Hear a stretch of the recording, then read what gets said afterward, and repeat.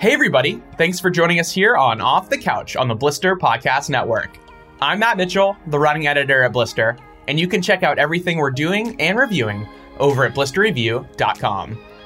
Okay, so this week I brought my sometimes co-host, Leah Yingling, back on the show to debrief her run at the Western States 100 back at the end of June.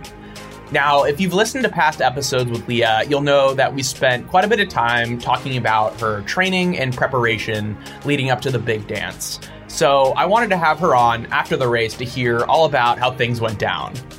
While Leah dispenses a ton of good info that's pretty specific to racing 100 miles, I do think that there's plenty of tidbits in this conversation that can benefit just about anybody. This is a really fun episode. And before we get into that chat, though, I do want to take a quick minute and encourage you all to check out our Blister membership and all of the benefits it offers, including access to all of our flash reviews and deep dives, personalized gear recommendations to help you find the right pair of running shoes, discounts on a bunch of really sweet products we love, and a whole lot more. So check out our Blister membership via the link in the show notes. Okay, let's get right into my conversation with Leah Yingling. All right, Leah, welcome back to the show. Yeah, thanks for having me. This is going to be a fun chat. I think this is the third time you'll be on, so you're considered a co-host now. Congrats. Great. Yeah. Oh, it's an honor. Yeah. So we're about, 3 weeks removed from Western States? Yep, coming up on 3 weeks. 3 weeks this Saturday, so it's been, what a journey. I wanted to have you on intentionally kind of not immediately after you finish Western States, because I think that after you go through an experience like that, I know for myself at least, it takes a little while to kind of for it to settle in and to form thoughts on it. So that's why I've waited. But I've had multiple people be like, you got to have Leah back on. So I was like, I know. She's coming back on. Don't worry. Yeah, I'm glad you didn't reach out to me in the couple weeks afterwards. I took a new job kind of 2 weeks before Western States. So things decided to ramp up exponentially the day I got back from Western States. So I feel like things are finally starting to settle down a little bit. Yeah. Oh, that's brutal timing. But also you can't really explain to your new job, hey, no, I just ran 100 miles. Can you maybe, cut me a little bit of slack? I know. My coach, Megan, was like, you should take Monday off. I was like, I can't. I've got three procedures going on. I was like, I just can't, but I'll take a nap. Yeah. Naps go a long way. So I had the privilege of crewing and pacing you all day on Western States weekend. And I paced you from miles 80 to 94.5. So Green Gate to Pointed Rocks. So I thought that this episode could kind of consist of us going back and forth and sharing our experience, because it was a day I won't soon forget, and I've been thinking about it pretty consistently since. Yeah. Does that sound good to you? Yeah, you and me both. It was special on so many levels, and I think a lot went into it, and a lot of people went into it. So I think that's what makes Western States just so special. Yeah, I think we should probably provide a little bit of context for maybe some listeners that aren't familiar with Western States. I've heard it compared to the analogy used that it's the Super Bowl of ultra running in the U.S. Would you agree with that? I think so, and I think especially in terms of 100 milers too, the Super Bowl of 100 milers. It's a goal for many. It's a really tough race to get into. And your options are either getting in off a lottery system that's very competitive, that takes usually years and years to get into. You could get a sponsor spot, a volunteer spot, or you can race your way into it through the golden ticket races. And I think what makes it so special is the history behind it, being that it's the oldest 100 miler in the United States, and just the energy that surrounds it. It brings the best of the best, not just from the U.S., but also internationally. And I think that was proven through and through this year with the level of competition, especially on the women's side internationally. Yeah, and I know last year, because of COVID, there was some restrictions as it related to getting a lot of European runners over. So this year, it felt like the field was as stacked as it's been in quite some time. Yeah, I 100% agree. And I think it made for a really dynamic day because, some people got out on the course to train. Other people were training abroad in colder climates, not really used to the hot, dry elements that California in June offers you. So, yeah, I think it was interesting because it really made it anybody's day. Yeah. And the race has a pretty cool history, as you alluded to. It started kind of out of a horse race called the Tevis Cup in 1977 was the first official running of the Western States Endurance Run. But the idea for the race started because in 1973, during the running of the Tevis Cup, a participant's horse came up lame. Gordy Ainsley's horse came up lame, I think 30 miles into the race, and he just decided to see if he could run the rest of the way. And so the next year he started on foot with the rest of the horses to see if he could finish the entire course in under 24 hours. And I think the course that year was 89 miles, but he did it. And it's stuff a legend now. Oh man, yeah, I can't even imagine. I can't imagine being the first person to cover the ground of Western States and set the history and set the stage for what it is today. Yeah, and the Tevis Cup is still run annually. I think it's actually pretty soon. I know I was talking to a friend of mine who has ambitions to kind of do the double, to race the Tevis Cup as well as run Western States. And she was saying that they like to have the Tevis Cup when it's the closest to the full moon. So you can kind of see for most of the night.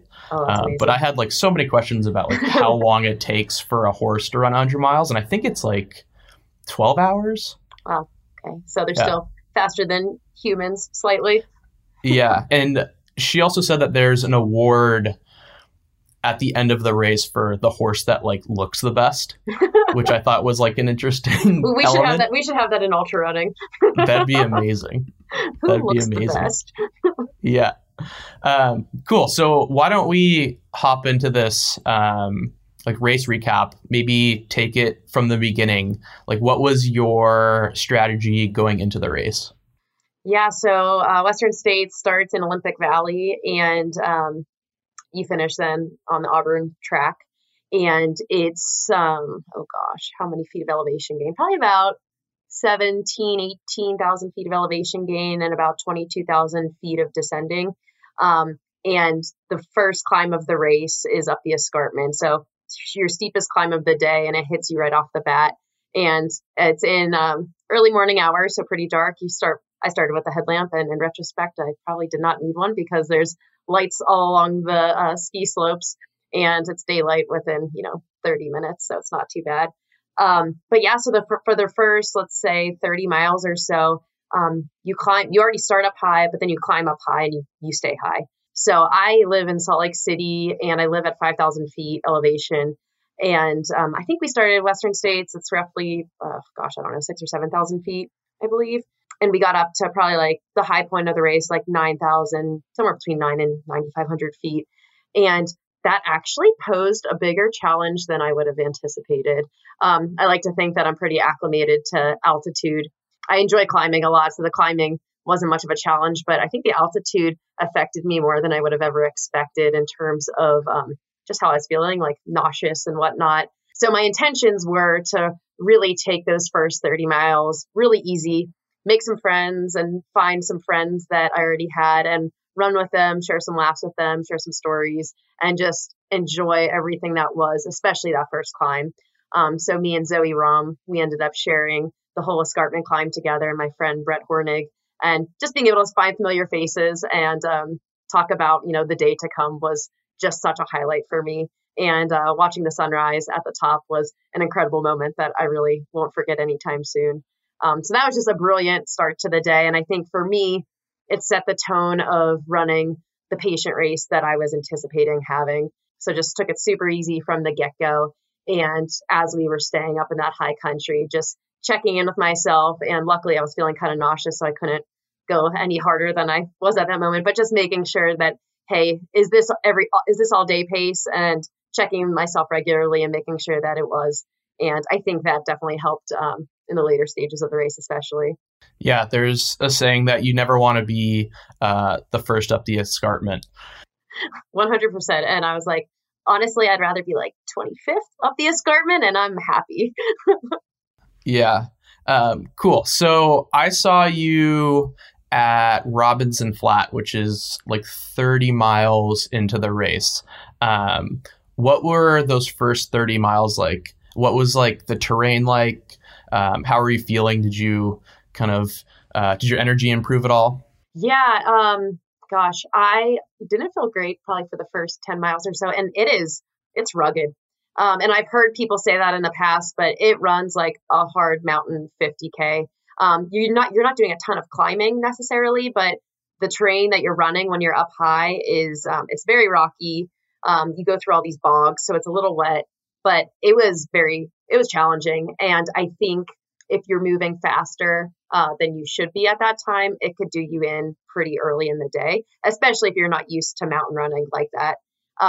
So I just anticipated keeping it easy through there. And I did start to feel a little bit better on our descent into the first crewable aid station. I can't remember if I think that's like Duncan Canyon, Dusty Corners. Yeah, I think it's Dusty Corners. I think it's Dusty Corners first, yeah.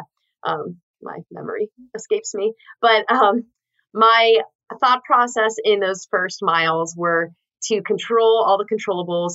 And I kept telling one of my mantras of the day was take care of yourself. Yeah, just take care of yourself, even when you're alone. Because yes, Western States is a very crewable race and you see your crew pretty often. But there's also these big, like, I don't know, it's never really more than an hour or so. But like there's gaps where you don't see your crew for a little bit. And it's really on you to be responsible for taking care of yourself. And it's easier said than done because you are in the midst of racing, you're running with people, and then you go through an aid station and you don't want to lose that momentum of running with them. So oftentimes you might just go through it pretty fast and forget that, you are central to your race and you need to really stay on top of taking care of yourself. So that was something I focused largely on in those first 30 miles. I took a bandana with me from the start of the race because I run pretty warm to begin with, but in my mind, I said it's never too early to start like your heat mitigation protocol. And I think having an ice bandana with me early on allowed for me, even at mile like 20, to start sticking ice down my sleeves, ice in my bandana, and just staying on top of it because I know once you start to overheat, and then especially when you're in the high altitude terrain like we were, it gets difficult to eat. And in order to have the day I wanted to have, required me to be eating all day long. So that was my biggest priority early on, was take care of yourself. And I think it set me up really well because I believe I was probably right around like 20th or so at the top of the escarpment, and like even into the first, or for the women I was, and then into the first couple aid stations, I sat around that position. And then I think in the 5 to 10 miles right before I saw you at Robinson Flat was when I think I moved my way up into the top 15. I think I was around 13th place or so. So I think that put me in a great spot to get the energy from you guys at Robinson Flat. Yeah. How early did it start getting like pretty hot? I was hot at 9 a.m. because I think I saw you guys at Robinson Flat about 5 hours, 45 minutes into the race, which was 10:45. And it was hot by then. And I know I had been hot or starting to get warm probably 2 hours before that. So yeah, probably between 8 and 9 a.m. And, I did heat training, and I'm pretty cognizant of those things, but it definitely started to feel warm. And I think it was probably in the 70s, at least that early. Nuts. Before we go any further, let's talk about your crew. How did you go about collecting them? Yeah. Man, crew is crucial at Western States. And you can go with like a skeleton crew of like crew A, and they just carry out all the race responsibilities for the day, or you can separate the responsibilities and have a crew A and crew B.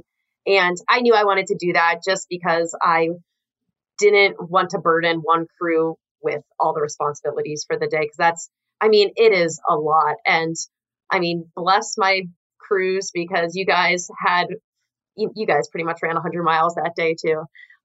Because it's exhausting and it's a lot of driving. And I think that part of crew in Western States needs to be talked about a little bit more. Like the driving is insane, especially when you're talking about those like Dusty Corners and Duncan Canyon aid stations. They require a pretty long initial drive. So yeah, my crews were Crew A, which was my husband Mike, you, and then my dad, who decided to come out to Western States about 10 days prior. And this was his second race of mine that he saw. Another one was in my hometown. It was a 70 miler. So, I mean, I told him of all races he could have chosen, this was like, it was the Super Bowl of ultra running. So I said, buckle up and don't worry about doing anything and sit back and just observe the day. So that was Crew A. And then I had two other friends, Chase and Kate, who were kind of like rotating with Crew A a little bit and taking on like extra responsibilities, but they weren't going to be at all the Crew A aid stations. And then Crew B was comprised of my friend Dimitri, Sarah, and then my good friend Anna. And I anticipated having my friend Teresa be on that crew as well, but she came down with COVID the week prior. So she was actually going to pace me for a section, and we had to sub Dimitri in last minute. He did a great job. Going back to your point about all the driving, I can't imagine folks that only have a Crew A. I can't imagine either, because it's a large responsibility. It's hot. It's a lot. And I think it was hard enough as is for two crews. The advice I got going into it was, if you're trying to be competitive, have two crews. If you you're still being competitive, but you're like not as concerned with the top spot, then you can get by with one crew. But I think for me, having two crews was always what I wanted to do. But making sure I was like methodical about planning for each crew, so that when they arrived at each aid station, they didn't have to do any thinking as to what I needed. I already told them what to expect, what I would need. So I think I took on that part of organization for them, in hopes to alleviate, that aspect of like, it's a little burdensome. Yeah. So I think the first aid station that you can have crew at is Duncan Canyon, which is at 24 and a half miles. Mm-hmm. And it's a 3.5 hour drive from the start. So if your crew wants to go to the start with you, it's almost like impossible for them to then drive all the way and meet you again at Duncan Canyon. So yeah, that's a good point, because I think with our crew, we had Crew A, which was Mike, you, and my dad. You guys went to the start, but Crew B did not. They they left a little bit after us in the morning, and they just went straight out there. So you're right. It's tricky if anybody wants to watch the start, they almost have to be on Crew A. Yeah. And I thought that your kind of aim to take the thinking out of helping you at aid stations was really smart, because, as you said, when I got to bed the next morning, it felt like I had run 100 miles too. And, because I got up at the same time you did, and my brain was not all the way there. So, having like Post-it notes on each little bag that told me like, okay, Leah's coming in, this is what she needs.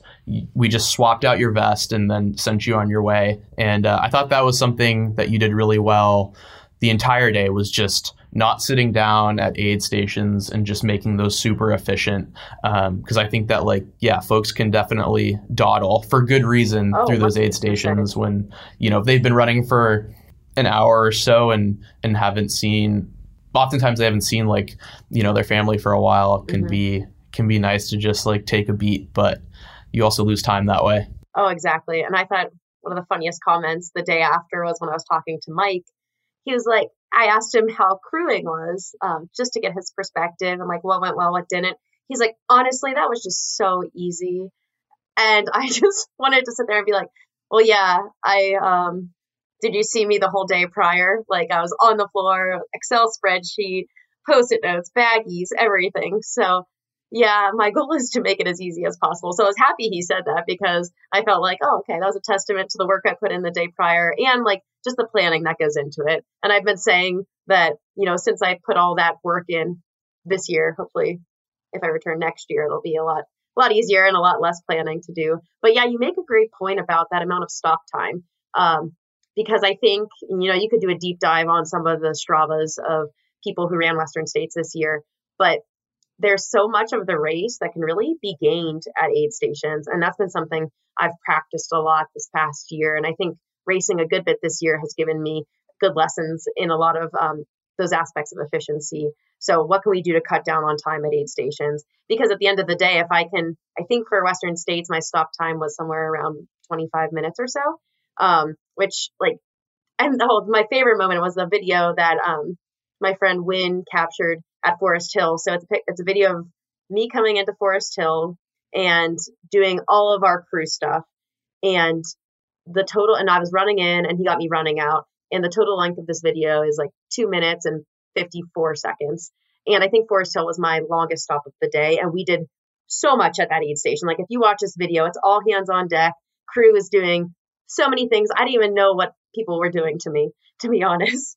And the fact that like they were so dialed and we did all of that in 3 minutes, it's a testament to planning for a 100-miler and just the importance of efficiency. And I think the sport's come a long way in that respect.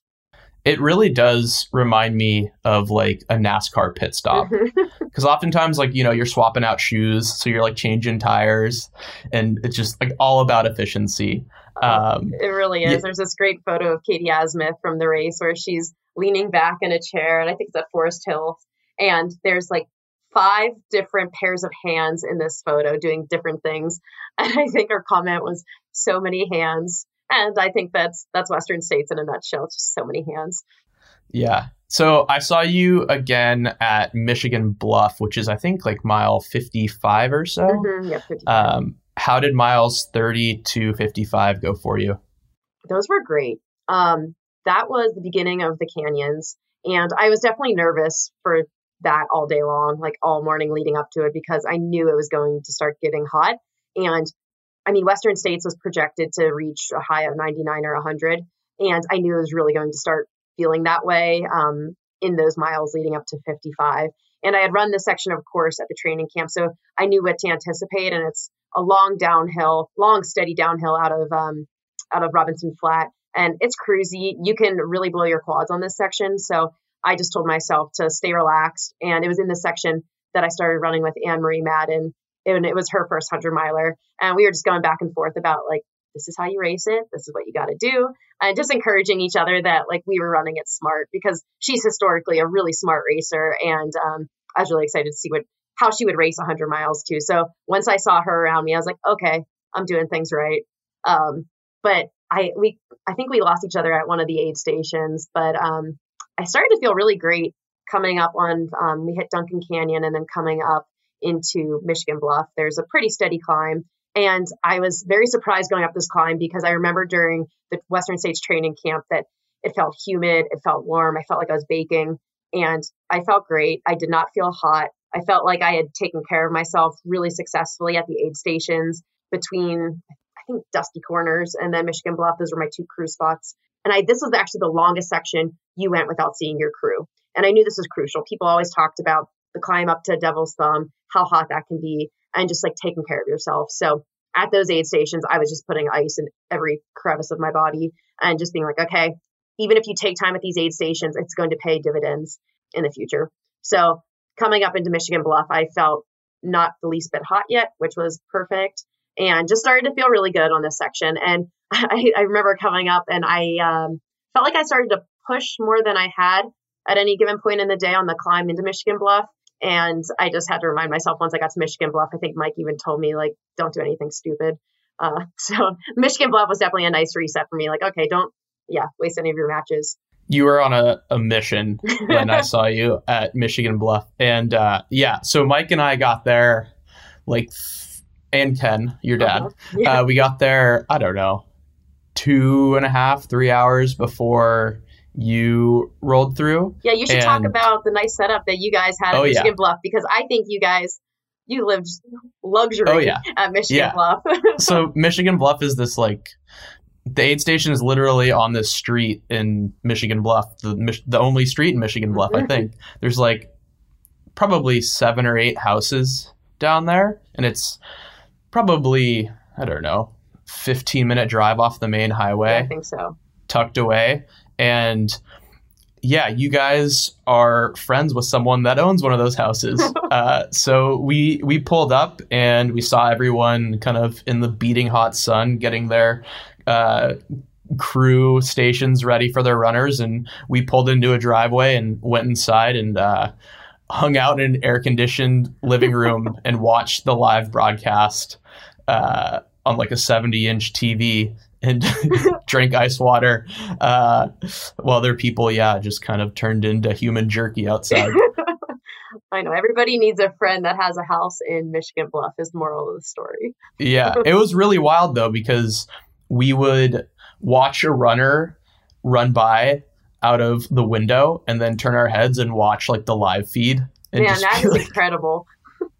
Yeah, it was great. It was great. That was a highlight for me for sure. Cool. So then I saw you again at Forest Hill. I think you changed shoes, and you picked up your pacer. Yes. Yeah. So the section between Michigan Bluff and Forest Hill is it's really nice and cruisy. Like we do it in the opposite direction for canyons, which I've done twice, and then I've now done it in the opposite direction at the training camp. So I was very familiar with that.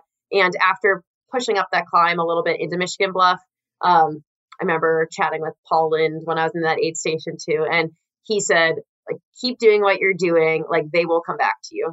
And I just kept telling myself that on that section. I was like, okay, you don't need to do anything crazy. Just in track and field, like whenever they have these races at like championships, they always have semifinals and then finals, and they're racing multiple times in a weekend. And the mentality there is just like survive in advance.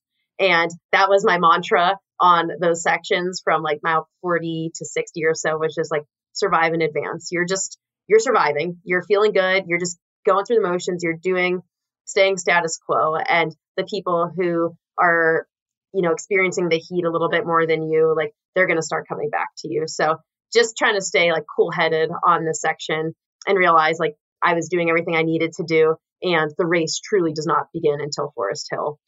Michigan Bluff to Forest Hill, so it takes about I was planning on that taking me somewhere between like 60 and 70 minutes, I think. And there's a section called Bath Road where you can be crewed the entirety of Bath Road, which is somewhere between 1.5 miles and 2 miles up into Forest Hill. And it's this really nice pavement uphill climb.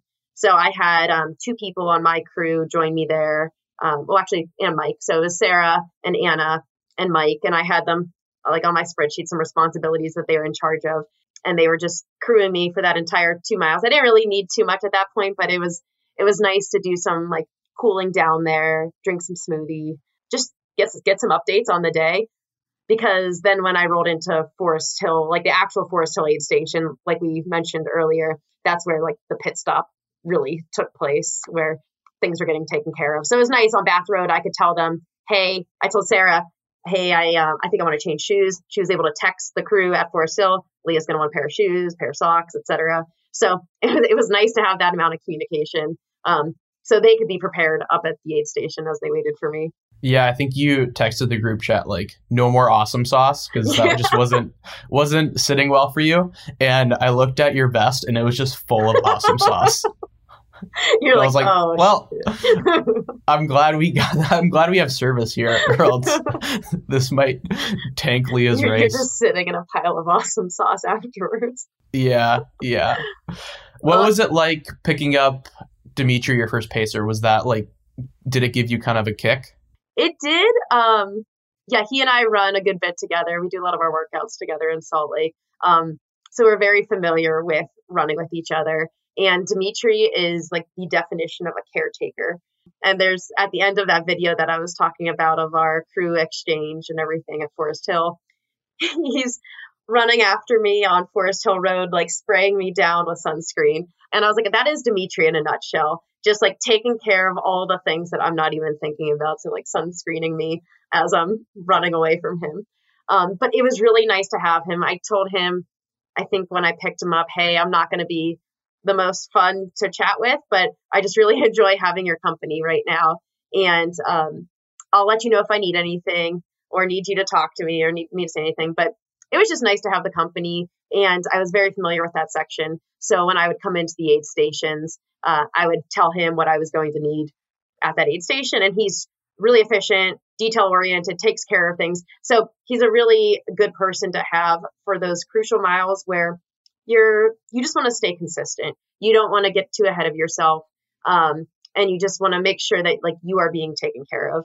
So that's the section that his wife Teresa was supposed to pace me on. So both of them would have been perfect for that. Unfortunately, her COVID hampered her ability to come out to Western States, but he was a perfect second string, I'd say. Did you start kind of trying to move up during that stretch? Because I think from Forest Hill, the next crew location is Rucky Chucky, which is mile 78. So that's a big chunk. Yeah. So I think at Forest Hill, I came into there in 11th place. And I believe I probably left there in 10th place. I think I might have passed somebody in the aid station. I think it's one person. Which I didn't exactly know where I was placement wise. I think I even told you guys I wasn't very concerned about that. And, maybe later. And I'm one of those people that I'll ask for the information that I want to have.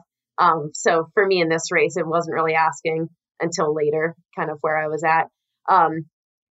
So on that section, that section is known as Cal Street, and it's pretty rolling downhill, some like little punchers here and there, but it's not too bad at all, actually. And this section actually felt surprisingly hot to me. I hadn't felt hot all day, and I remember saying that when I arrived in Forest Hill. I have not felt hot yet, which was a good sign to me that I had been doing all the right things. That section between Forest Hill and Rucky Chucky was the first time it started to feel a little hot. And I think it was just like an oven in there, it's baking, and just felt very, very dry and hot. So on this section, I felt good. I just still planned on maintaining what I was doing. And I think I moved into 9th on this section. I think I passed Camila Bruas at an aid station, and I didn't really kick it in. I moved pretty strong up one of the steeper climbs on this section and kind of made a move. But other than that, I just told myself to keep it together. And unfortunately on this section, I had what I thought was a calf cramp, which I've had finicky calves, left calf this year. And I've stayed on top of it pretty well. But I remember telling Dimitri in the section, I was like, I think I have a calf cramp. I'm going to lay off like salt tabs for a little bit. And then a couple miles later, I was like, maybe it's not salt. Maybe it's my nutrition. Like, how should I problem solve this? And then eventually after it just like wasn't going away, I was like, okay, I think I might have done something to my calf. But I think he might have messaged up to the next crew spot, like, hey, Leah's going to want her calf sleeve at the next aid station. So again, nice that people were in service. We were able to communicate those little things. But yeah, then the next spot we got to see people was on the near side of the river at Rucky Chucky. Did the fact that your calf pain kind of started to ramp up, did it kind of creep into your mind that like, this could be a big issue? Yeah, it did. It didn't hurt necessarily. It was just present. And I felt fine running on it, but it was getting in my head a little bit. And I was getting nervous of, okay, what is this going to mean for later? It felt really good climbing, felt pretty good on flats, but then on any like slight descents, I was like, this might be a little bit of an issue, but I tried to keep it out of my head, but it was definitely something that was creeping in on those miles and making me a little nervous, because something Mike and I always say to each other is like, at Bandera, we said it, for example, when I had a really hard last 10 miles and just lost a bunch of time and position and everything. We said just so much can happen in 10 miles. And in this section, it was like 30 miles. So if so much can happen in 10 miles, even more can happen in 30 miles. And I think that's where I was getting a little bit nervous. Like, okay, this could end up being a really hard last 30 miles. But okay, let's just try to not think about it. Don't focus on it. And I don't like to use any like Tylenol or ibuprofen in races. So I just gotta, get yourself through this. I feel like whenever I have like, I don't know, a small injury or something pop up and I'm intending to run like pretty long, what's nice is that at a certain point, like everything hurts. Uh-huh. So it kind of like masks like the actual issue you're dealing with. Exactly. So the one year when I met Katie Asmuth for the first time, I paced her at the Bear in 2019, and she ended up getting some IT band issues while I was pacing her that year. And I'll never forget, she had this mantra that she's like, pain is just a sensation. And she was telling herself that in those miles that I was with her there. And that's something that's really stuck with me to this day is, okay, something's hurting you. Yes, it could be an injury. Okay. But pain is also just a sensation at this moment in time. So try not to, focus too much on that, because it could also go away and then you'll feel totally fine a little bit later. Right. Also, like, it's Western states. Yeah, exactly. So even if pain is a sensation right now, it doesn't matter. And I think I told myself that. I was like, well, if this hurts me now, like, just get to the finish line. We'll worry about this tomorrow. How was crossing the river? Because I feel like that's kind of a big landmark on the course. Is like, all right, I've crossed the river. I have 20 miles left. Yeah, it was amazing. It felt so good, first off. I also saw my dad on the near side of the river, and then my friends Chase and Kate, and did a little like pack swap with them. But then my dad was whispering motivational words to me right as I was beginning the crossing. And it was so cool for him to see because, I mean, what other race do you really, ford a river? And there he was on the one side watching all the other racers do it. And then he got to see me do it. And I was chatting with somebody else about this recently. But yeah, he got to motivate me for the first time in many, many years. I grew up with him as my soccer coach. And, we kind of like fought back and forth on the soccer field most of the times. But he's never really had to be in this position of like, what do I say to Leah to get her through these last 20 miles? And he just told me, like, you're a fighter. Fighters don't give up. Fighters can pass people later. Just keep doing what you're doing. And like, I know you're strong. And it was just incredible. It was like the words I didn't know I needed to hear at that moment. But man, I felt like I powered across the river, like going up and over the rocks and whatnot. And it was even more incredible because on the other side of the river is then where I saw Mike. And he told me I was in ninth place. Katie was a couple minutes ahead of me. And then Camille and Taylor were just a few minutes ahead of her. So I was like, holy crap, this is actually happening. We're at mile 80. My goal for the day was like, yeah, the race starts at Forest Hill, but the race truly doesn't really begin until Green Gate. And I was like, this is all just coming to fruition. And this is really freaking cool. Yeah, I remember seeing someone on Twitter when I think it was like iRunFar posted a picture of you. And the first comment was like, she closes like a freight train. And I was like, yep. So it's cool that you were able to kind of, see that you were in a good place to like move up late in the race. And that seemed like that was in line with your plan from the start. It totally was. I went into the race knowing if I ran smart that on my best day, I could run 4 hours from the river to the finish. And on Strava, it showed 3 hours and 59 minutes and some change. So I was like, wow. That is pretty freaking cool. So you work your way up that climb from the river to Green Gate, where I picked you up. And I think Sarah was like, she doesn't want to talk a lot. She just like needs you to run with her. And I was like, all right. And at this point, I think it was like 7:30 or 8. It was a beautiful time of day when the sun was kind of beginning to fade. And I was exhausted. And I was like, Matt, like, Leah is going to kick your ass during this section. Like, don't screw this up. Because something that I didn't realize was that pacing an elite who is in contention for a podium or the win is really stressful, because you pick someone up that's been running for 14 hours, 80 miles or so. Like, they're not responsible. Like, they have trouble making decisions, They wouldn't be like legally allowed to drive. And so I'm like, all right, well, I better stay on course, because if I take a wrong turn and lead Leah somewhere where, she's not supposed to go and ruin this race, like, it's not a good look for me. No, it's like you don't want to make a right turn up Highway 49, Yeah, there you go. So I picked you up and we ran the next 14 and a half miles, I think faster than any woman in course history, right? Yeah, and that's attributed 100% to your pacing, because it was incredible. To be fair, you were in front of me the entire time, apart from I think like a 10-minute section. But the sun started to set. We took our headlamps. We put our headlamps on. What was your mentality when things went dark? Yeah, I knew this section from Western States Training Camp was super runnable. And I think the ladies I was running with that day, we were cruising. And I knew we weren't going to run it that fast on race day, but I just remember how nice that section was. It's not really technical. There's a couple little punchers that are annoying. I think I even told you on the one section, like, oh, I hate this section. But my mentality was like, okay, let's get to work. There's not a lot of there's not a lot of time left to be running. Like 4 hours, you do that all the time.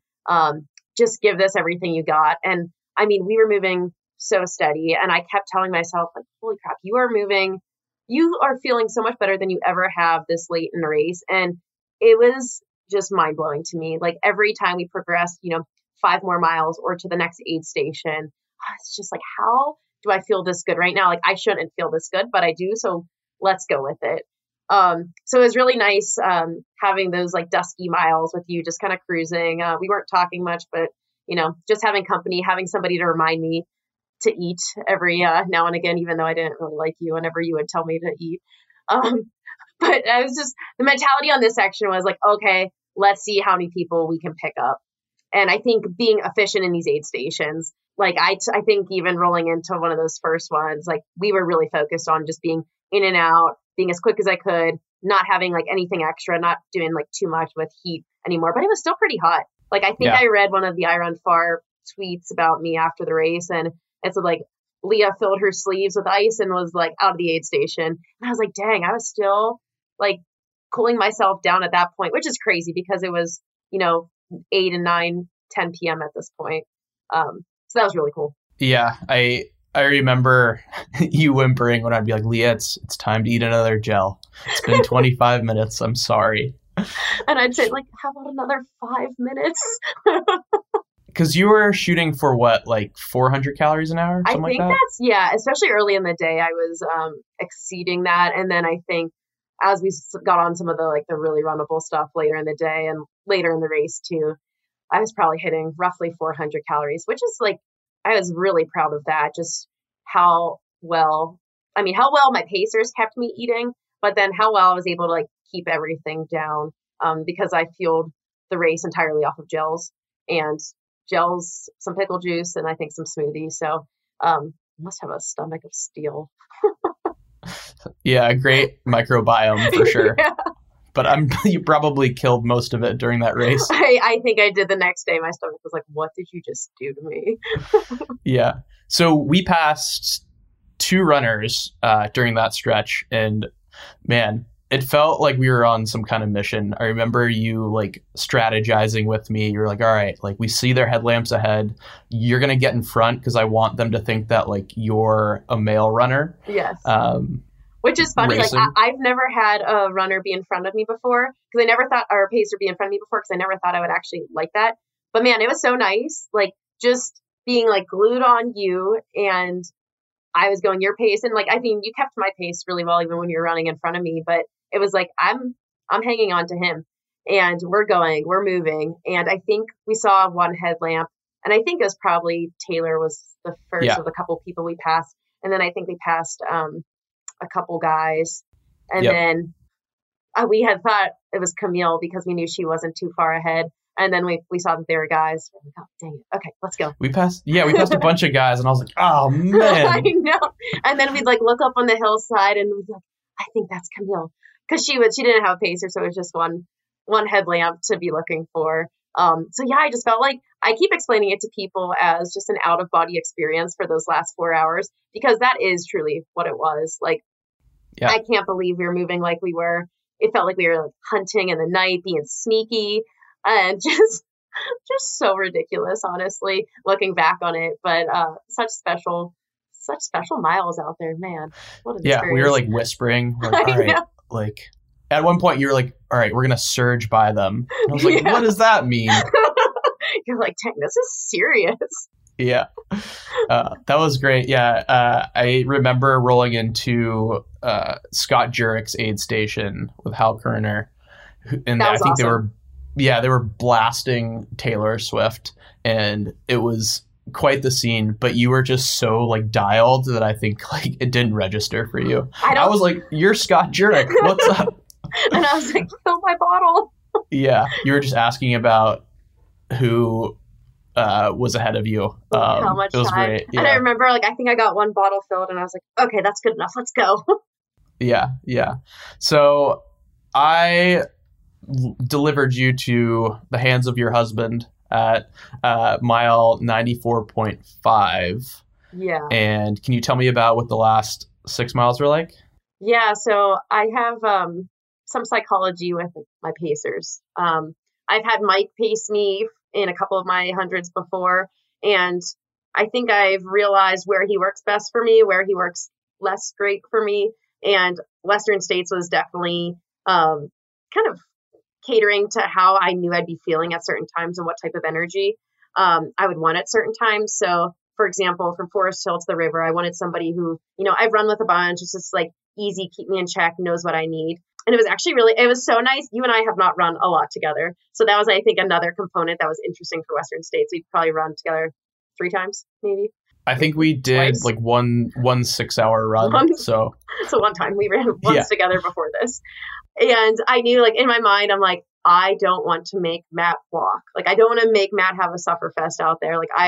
And that's motivating to me because I'm a people pleaser. So I know my people pleasing attributes, like, want to make sure that you're also having a good day out there.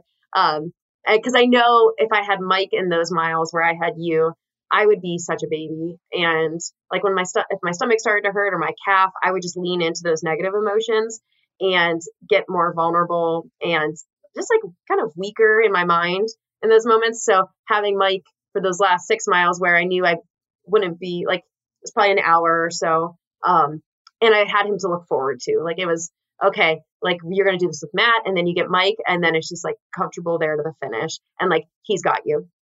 So having him at mile 94 was just so special. And then, of course, the second I got him as my pacer, we started running, and it gets to this like technical downhill. And of course, like, my calf wasn't loving it. And I was like, oh, my calf. And I was like, and you and I ran together for 14 miles, and I don't think I said a word about it. The second I get Mike, I'm just a small child. Yeah. It was funny rolling into that aid station because I was pretty worked. Like, you were not running slow. And I remember kind of like, all right, I'm going to like take some time and get some food from the aid station. I earned this. And Sarah's like, all right, we got to go. Like, where are we going? We beelined it to the track to watch you come in. And I drove Mike's car there and parked. I didn't think about the fact that you would have to drive after that too. Yeah. It's not a long drive, but yeah, anyway, we got to the track and Sarah's like, all right, we got to run up and meet her at Roby Point, which is like the last 1.3 miles or something. And my body's like seizing up. And I was like, I guess I'm doing this. So like, I have no choice. Yeah. So there's that funny video. I think Dimitri took it at Pointed Rocks, which is mile 94. And it was just when you got done pacing. And Sarah, she says, all right, like, come on, Matt, we got to hustle. And I can't tell you how many times I watched that because Dimitri pans over to you and you're just like, are you serious right now?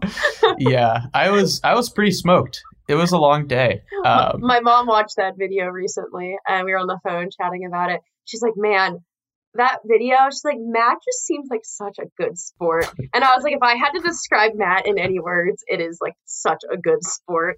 And I was like, that video just documents that in its entirety. Well, I appreciate that. Yeah. Because then, we got to the track and I had to run like a 7-minute mile up to Roby Point.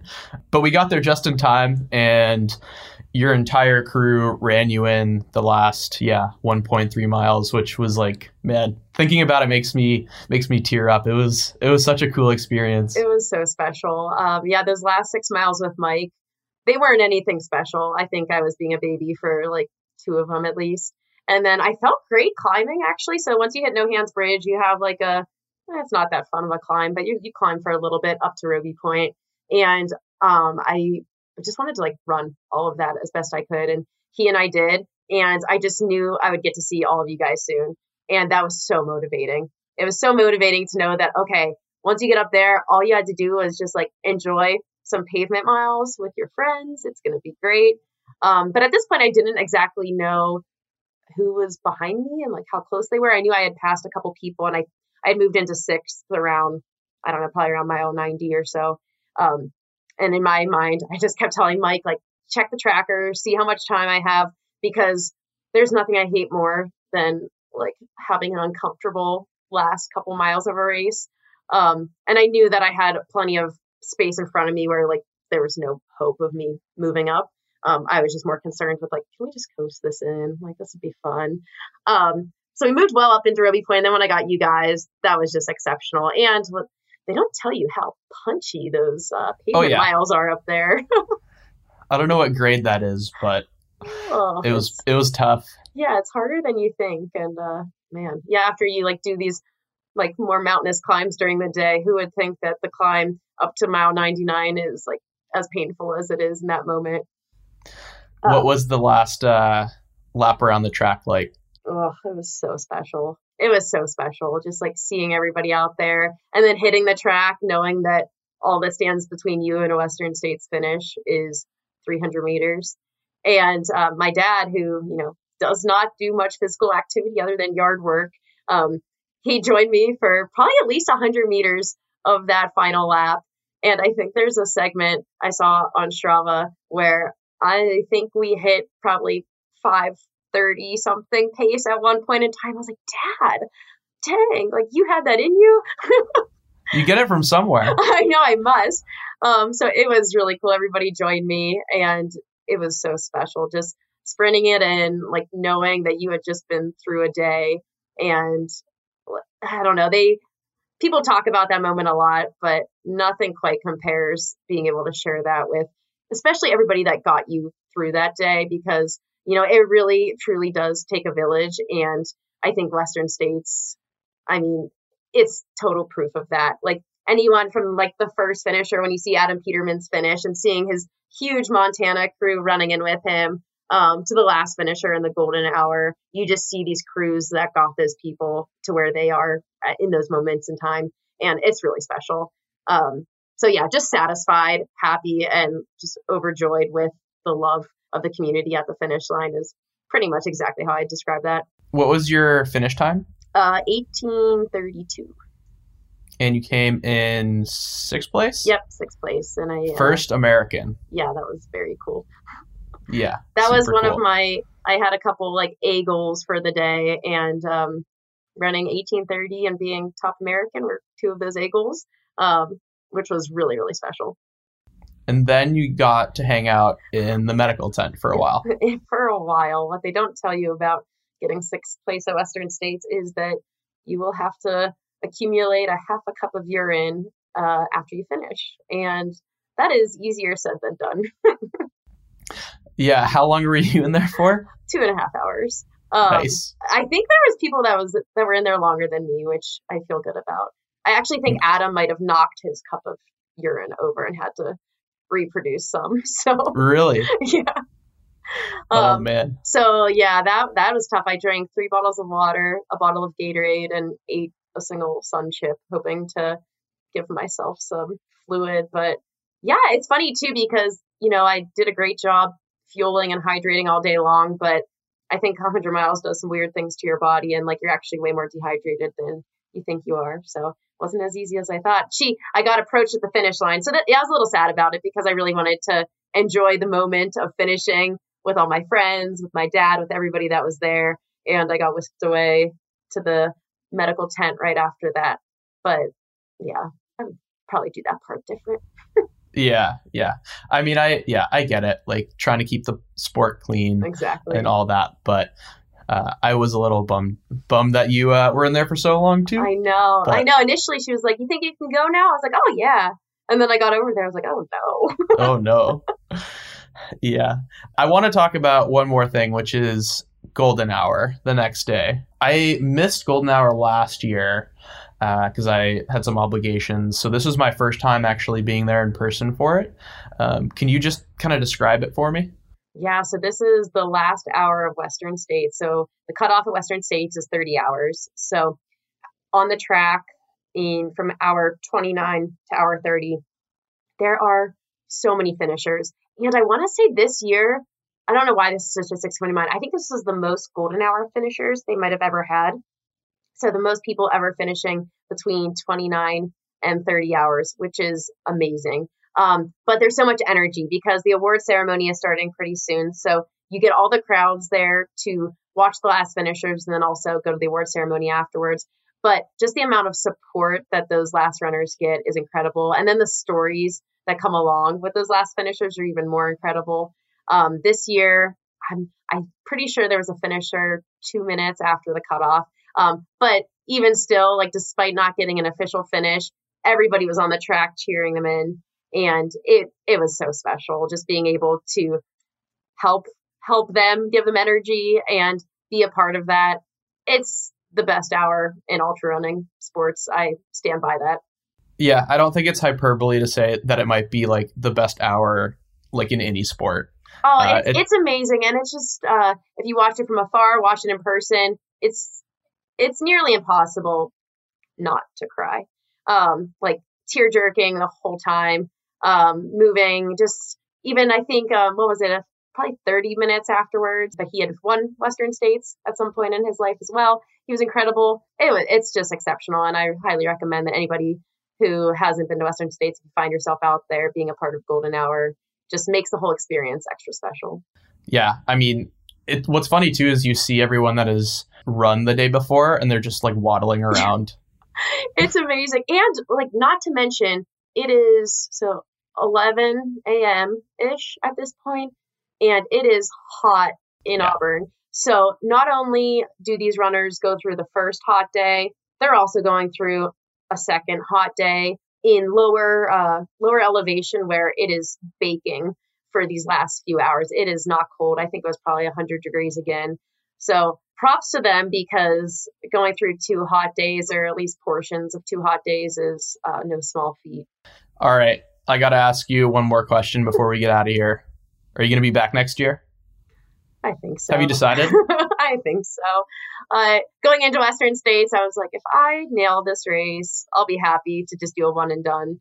But then you get there and then you do it and you want to know if you can do it better. You want to have an experience again. And it's going to be hard to replicate just the positivity and the day I had out there. But there's definitely things I think I can improve on. And yeah, I think one more go at it would be nice. What was your answer to that question a day after Western States? Do you think it was the same? No, I would have been like, no, I'm good. Yeah. Yeah, I did not feel good the day after the race. So that was, nope. Hard no. Well, I'll make sure I'm available. Yeah, please do. We need you back on Crew A next year. I need somebody to be like stealthy with me again from mile 80 to 94. Yeah, I'll dress in all black next year. I don't know. We need to talk about your cool shirt that you got so many compliments on. Oh, yeah, that's a good point. I got so many compliments on this cool shirt. It was wild. I was like, oh, yeah, thank you. Yeah, so you might need to bring that back next year, too. Yeah. All right. Deal. Cool. Thanks, Leah. Thanks, Matt. That's it for this edition of Off the Couch. Thanks to Leah for the conversation. Thanks to Justin Bob for producing this episode. And from everyone here at Blister, please take good care of yourself. Keep moving forward, and we'll talk to you again next week.